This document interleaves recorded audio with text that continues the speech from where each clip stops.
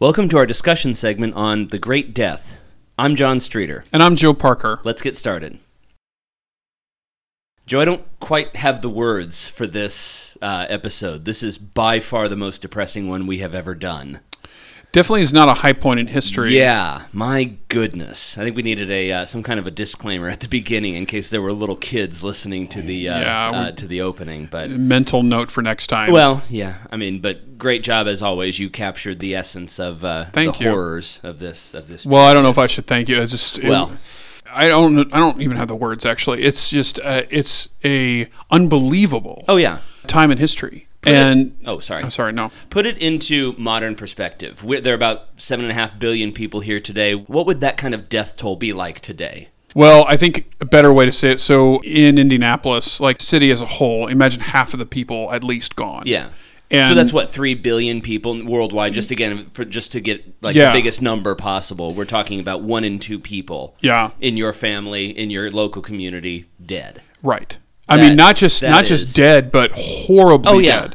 I mean, my gosh, you read about it in horror books. Yeah, I know There's that. a part of me, every time you said the infected, I thought back to World War Z, and then I reprimanded myself for that. This really happened. This was not a funny book. A great work of fiction was actually The Stand by King. That where he talks about the super flu that kills like 99% of the world's population. You get a sense of, he does a great job of the societal breakdown in that book, and you think about this happened. I mean, it wasn't 99%, but it was enough of a percentage where people were thinking this is the end of the world. Yeah, and that leads kind of into my first question.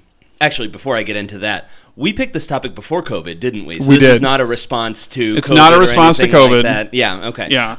First question really kind of tied to, like, this is the end of the world. Was there a sense in...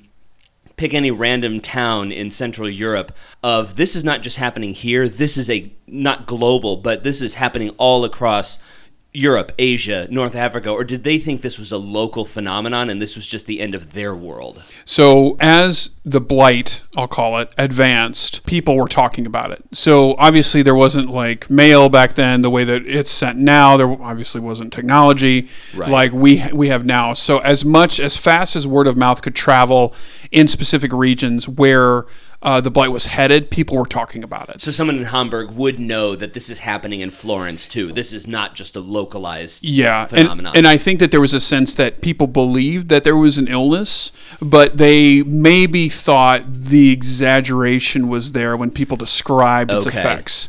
So when it finally hit, it's like your worst nightmare coming true. So not only, as I said in the podcast, people are seeing that the doctors aren't able to do anything about this, especially with some of the remedies they prescribed. Yeah, we'll come to that. Yeah, but you have this sense of like everything that I was possibly afraid of and downplayed as a result of what the news was passed to me is true. Yeah. And it's probably worse.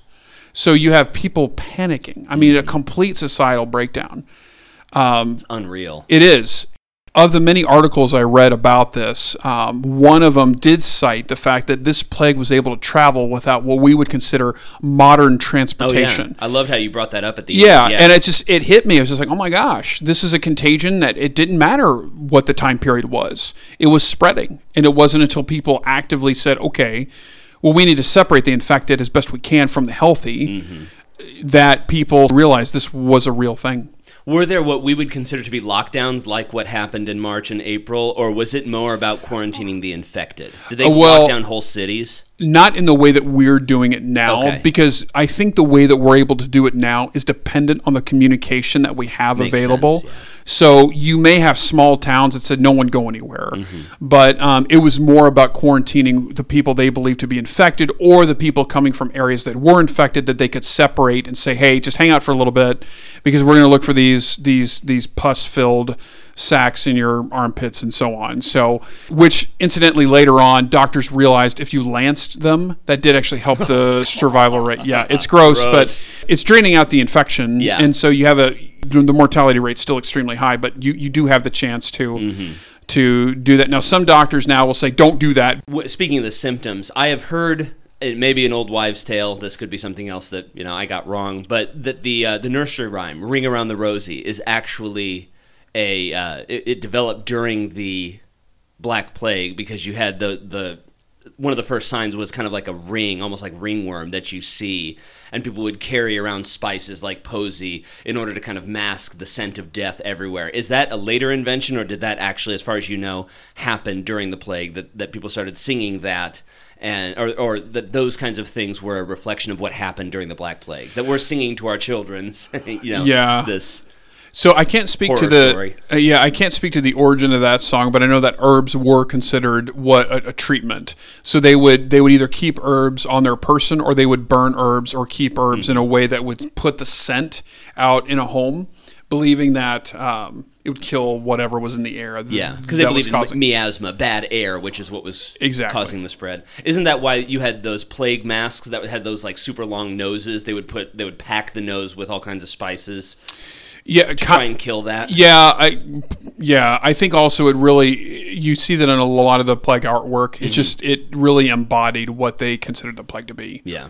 So I understood some from the medieval standpoint of believing in the various humors that exist in the body, the combination of earth and fire and water and air, as being, that's what makes us up. And so if we try and lower your body heat, or we bleed you or something like that supposedly that was going to solve the thing. Why cut up the pieces of a pigeon and rub them all over your body? Because that one doesn't make a whole... I mean, none of them make sense, but from a modern standpoint. But why do that? To be honest, I'm not sure. Okay. I think it makes about as... a pigeon? I mean, can I use a crow or a robin? Or... It makes about as much sense as drinking arsenic. Yeah.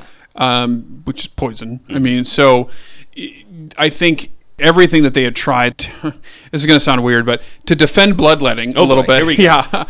So some bacteria takes its supply of strength from iron in the blood. So if you bloodlet, there's less blood in the body and therefore less iron. So sometimes, depending on the type of bacteria, it would respond positively in the short term to that type of treatment. So I think that that's part of the reason why it went on for so long, was that some people actually either it helped them a little bit, or here's probably the more prominent reason, it was they bloodlet someone whose body was able to fight off the infection. Right. And so there was this perception that this treatment actually is effective.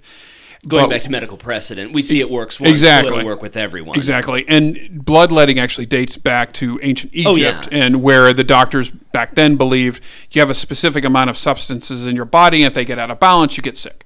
And so it was a very archaic way to see it. And again, it was based on past experience, which is, in essence, the way doctors treat things now. Sure. In terms of, let's look and see what the pathology is historically in humans or in people, and treat it accordingly based on what has happened in the past. The difference now is that we have the technology and we have the ability to understand that germs cause infections, and there are viruses, and so on. So we have this added knowledge that we're drawing from, and we're able to discredit a lot of those older, untrue theories. Yeah, so we're not just cutting people's arms open and letting them bleed. And exactly, because, I mean, the problem. I was talking about in defense of that treatment. No, I know. The opposite much stronger argument, making this clear, is that when you drain the blood, you make the body weaker and less likely to fight an infection. And medical precedent kind of leads right into my next question. You had that quote from a French chronicler about how doctors basically have to be able to lie, they have to be able to kill, and things like that. At what point in medical history, because I'll confess I don't know, I haven't studied the history of medicine all that much, at what point did doctors become so respected like they are today? Because it seems like for a very long period of time, doctors, if you saw a doctor come into your house, it was like, well, okay, I guess this is it. It's time to shuffle off this mortal coil. Yeah, I think it really depends on the time period. Yeah. So if you're talking about a doctor in the 30s, that's obviously going to be a different perception than a doctor in the Civil War. Right. So soldier with his hatchet and knife. Saw to saw off a limb because they didn't have any way to treat gangrene or a shot wound. So I think rather than it being like a clear cutoff. I think it really depends on the time period. Okay. So I think obviously after the medical community started to have more successes with germ theory and understanding it and how to treat it, obviously antibiotics and other treatments that were proven over time consecutively to have an effect on illnesses, you saw that opinion change. But I mean, historically, overall, the doctor in a community or on a ship or wherever was highly respected. Really? Yeah. Okay. I mean, it just really depended on what the ailment was. Yeah. Some doctors actually did look at the pathology of a disease. So whether it was in pioneer days when somebody had a fever, there are writings where doctors are saying, okay, we need to break the fever. This person needs to drink water. This is versus other doctors who just like, they didn't bloodlet at the time, but they just said, you just need sleep, which is true. You do need sleep. So, I mean, with notable exceptions, I think that profession has been highly regarded. So you talked about how there were these huge population shifts as people are fleeing, first the Mongols. And by the way, did Tolkien steal the image of bodies being thrown over walls for what he included in Lord of the Rings? Do you know if there was a... Well, stealing it from history, right, yeah. Stealing it from this, probably not. Okay. I think that's been a standard practice in of whether you were the Assyrians or the Babylonians. Didn't Alexander do that as well? Alexander the Great? I don't know.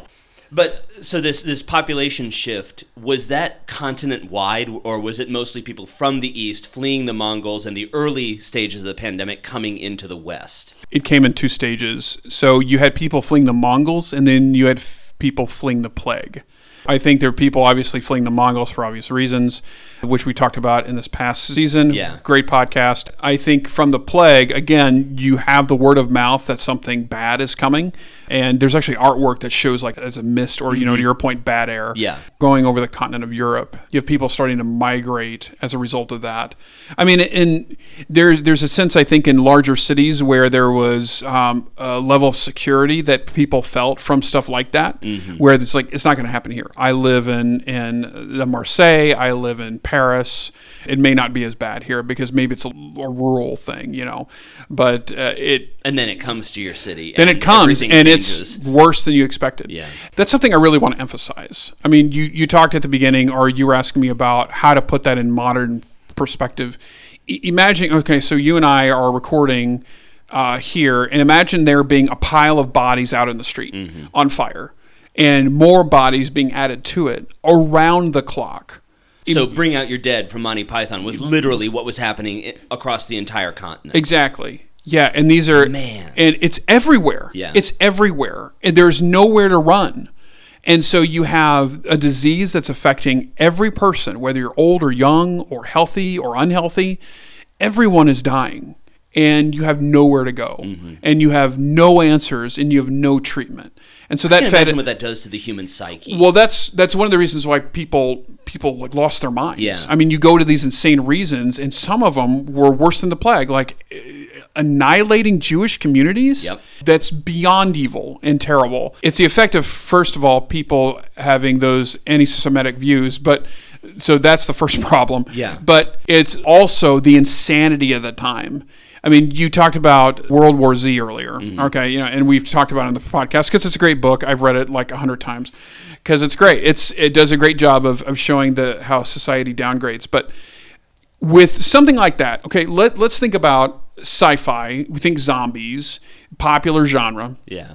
There's always a way to kill them, right? Yeah, I think in World War Z, right. Nerd Hat, they use a round called a cherry pie, which burns the brain. And suddenly they're not infectious anymore. So there's something that you can see, that you can stop, exactly, and you can put it into. This, you can't see it, you can't stop it, and it's killing everything. It's killing everything. And there's nothing you can do. And so that, all the news said the same thing, and everything you're reading and hearing is saying the same thing. And so what are you left with? You're left with, okay, this is punishment from God. So how do I get back into His good graces again? So they're beating whipping themselves, torturing themselves, cutting themselves. There's Some people, as I said in the podcast, who thought this is a blessing, I get to be a martyr. I can't put it into words. Yeah. It's something that we talk about. It's something like, oh yeah, the bubonic plague. And it wasn't the bubonic plague, it was those 3 plagues. But I mean, really putting it into perspective, we talk about the pandemic, which is a real thing, and it's affected and killed people. Take that, where the infection rate is so unbelievable. You said 80%? That was the least virulent of the 3, or the least deadly? And it kills 80% of the people it infects? Yeah. This is not to downplay anything happening now, but it does grant perspective on what we're going through now versus what happened What's out then. There? Right. Potentially? And it's still there. Yeah. I mean, But we have treatments now, thank God. We do. But it can still kill you if it's not treated in time. We talked last week, or I mentioned in the podcast, the book City of God, and how that kind of shifted people's focus from this world and the suffering of this world to the eternal world. Do you know if, because we talk about the corruption of the church and the corruption of society, and people are doing horrible things to themselves, was there any message of hope from religious leaders, from political leaders, that it's going to be okay, that you know of? Or was it just literally kind of you might call a mass media, not in the modern sense, but in the sense of what they had, this is the end? Was there anyone trying to say either we're going to get through this, or at least there's the promise of eternal rest or eternal life in heaven or anything like that? So I think that when there's this type of degradation in society as a result of something like this, there is probably at the beginning that corruption is more prominent. Yeah. Because how can we take advantage of this? I'm glad you asked about it, because what I don't want to do is paint a broad brush with the entire church doing everything wrong. Oh, of course. That's not what happened. That's never what we want to do. Right. So I think at the beginning, there were more inclinations to use it to someone's advantage or to a group's advantage, whether it be like a local segment of the church or the church as a whole. But as it affected the entire population, it became more about kind of we're all in this together, or kind of. But does become more about, okay, well, the next life is better than this. Okay, because there is hope there. Because there's no hope here. Yeah, there's none here. There is nothing we can do. Rivers filled with corpses, which I didn't know. I mean, I've studied the Black Plague in the medieval period. I knew a lot of this stuff. I had never read anything about just people dumping bodies and just seeing these swarms of them. Yeah. Oh, man. Yeah. Man. Okay. Was there eventually some kind of herd immunity, or what happened to this thing? It just burned its way across Europe in 4 years, and then it seems... Well, it recurred several times. Right. So just not so at the second wave, third wave. Third wave, fourth wave, right. So it was in the 1800s when they discovered where it actually came from. Right. But I think that more and more people got used to what happens when somebody has the plague. So a great example is when a ship would be out at sea, they actually had a plague flag where they would fly it and it would signal other ships stay away from us. So that mentality of quarantining the sick became a staple way to address the plague and prevent its spread at that point. Okay.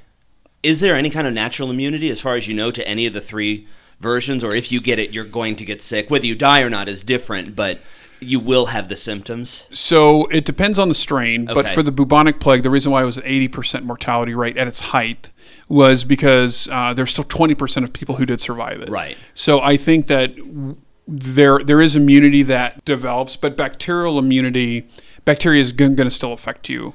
So versus like viral, yeah. Gotcha. So that's why it still exists. Mm-hmm. Like when we were talking about the Spanish flu, that was a viral strain that we did build up immunity to, that the body created a defense for, and that's why it vanished. But you can't do that with the bacteria. I mean... Or it's less likely. Yeah, actually, yeah. And one of the challenges that we have with bacteria, as we talked about last season, is that bacteria is a living organism. It's more adaptive. So we're seeing a lot of the antibiotics that were created back in the 60s becoming less and less effective because the bacteria is adapting. Mm-hmm. So I don't want anybody to panic hearing that, because we're discovering other treatments for it. Right. That's one of the things that we're challenged by, is the bacteria continually evolves. Okay. You mentioned the effect that this had on specifically the Jewish communities. Why did a lot of them move to Poland? What was different about that? They were accepted. Okay, so the Polish people... there was an open invitation almost. Really? Like, you're allowed to be here. Okay. Yeah. So there was no religious discrimination or anything. What was unique about Polish society? The ruler, he was very open to having them there. Because Poland had the largest Jewish community prior to World War II. Was that as a result of the Black Plague? Did many of them just stay there for so long? Yeah, I mean, word travels that this is a place where we're not going to be annihilated. Even 6 centuries later. Yeah. And then we're not going to be annihilated until Nazi Germany moves in. Right. And it's ironic that became it was a haven for the Jews, and then it became the center of the Holocaust 6 centuries later. That's unbelievable. How did the plague affect warfare? Because as we talked about last week, warfare was one of the areas that really progressed, where we saw progress in medieval society. What effect? It was a shorter plague in terms of, out of 1,000 years, it was 4 years. Did warfare basically stop for those 4 years? Because there were still crusades going on at that period. So I'm sure that there were still like skirmishes, but not the large scale invasions that we read about, in the sense that they were continuing at the same pace. I think everyone, keeping in mind that everyone was affected, it slowed everyone down. So I think the intent with whatever campaigns were running at the time was scaled back a little bit. Yeah. Because again, I mean, the peasants were the only ones who thought it was the end of the world. The noble class did too, and the soldiers did too. It also did put a stop to the Sixth Crusade. The one in Egypt? Yeah. Okay. Yeah. Dante's Divine Comedy was written before all of this, but the imagery that he conjured was so vivid. Do you happen to know if there's any kind of connection between, people reading about the sufferings of hell and then walking out their front door and seeing piles of burning corpses and plague doctors dressed with those demonic-looking masks? Do you know if anyone thought like, oh my gosh, Dante's a prophet because we're now living in, the seventh circle or the third circle or whatever of anything like that? So I think with the clergy, probably. With the peasantry, probably not, because a lot of them couldn't read. True. So I think that maybe that did influence some of the discussions that the clergy were having with them at the time. But overall, the populace wouldn't make that connection. Okay. So just to kind of summarize what we can learn from the pandemic today, 2 groups. What would be your advice first to the elderly and to the high risk, people who could genuinely get sick and potentially lose their life to COVID? What would be your advice to them in terms of learning the perspective of history, learning from the Black Death, and applying it to today? And then your advice to younger people who maybe aren't high risk, who are more likely, based on the science and the data, to survive it. How could each of those 2 groups learn from what we've talked about today? I think broadly, you can look at the Great Death and compare it to what we're going through now and be thankful that it's not that bad. I think that grants perspective for both groups. And us. I mean, we're kind of in between the groups. Well, one of us is approaching. There it is. I was waiting for it. So I think one of us turned 40 earlier this year. I think that is the importance, and we're going to talk about this all season long. The importance of knowing history is having this kind of perspective. Because, folks, we don't have piles of bodies being burned in the streets. We just don't. God be praised. God be praised is right. We don't have that happening. And one of the reasons why we don't is because of what I talked about in the podcast at the end, that we can be thankful for what the medical community has advanced and what they have done over the past 100, 200 years. The advancements in medicine over the last just 100 years are unbelievable. I mean, from the standpoint of germ theory to creating vaccines to all kinds of things. I mean, polio as an example, we pretty much non-existent now. Smallpox, yeah. So, I mean, all of these are great things that we can have a perspective with and we can be thankful for. And with that, we can understand that the science of this, we're still learning. And so consistently what we've heard from doctors is that the older population is more vulnerable. So if you find yourself in that age group, you need to take the precautions that have been prescribed in order to stay safe, because we don't want us for anyone to get sick. So face mask, if you want to stay away from large groups, all those things are important to know. And I think for the younger groups who are less affected, just be aware of who you're around. So if you're around a group that's a little bit more vulnerable, you probably want to wear a mask for a while. Even if you're at Walmart or at Target or something like that. I'm not going to tell people what to do, but I just thinking about your fellow citizens. Just from a servant heart, servant mindset. How can I serve this person? I don't know them, but they're an elderly group. So how can I help them? And the best thing, the simplest thing, is just to wear a mask. More than likely, the store you're in is going to require one anyway. So depending on the state, yeah. So and the country, yeah. I mean, so with that in mind, I think both groups, including us, can understand that you mean the old person in the room. Yeah, I can understand and should know that this is not the new normal. And that's something that personally I've been trying to think through and share with people who ask me. From a perspective of history, nothing ever stays the same. So we're not always going to wear masks. We are going to get back to regular life. It just may take a little bit more time. So with that in mind, being thankful for the advancements in the medical community and taking the precautions that we have to, and understanding long-term this is going to improve, this is not the new normal, I think we can all gain a really good perspective of where we are now. Thank you for joining us in our discussion of The Great Death. I'm John Streeter. And I'm Joe Parker. Be sure to leave us a review wherever you listen to this podcast. It really does help. Positive, negative, we'll take whatever you got. Thanks, and see you next week.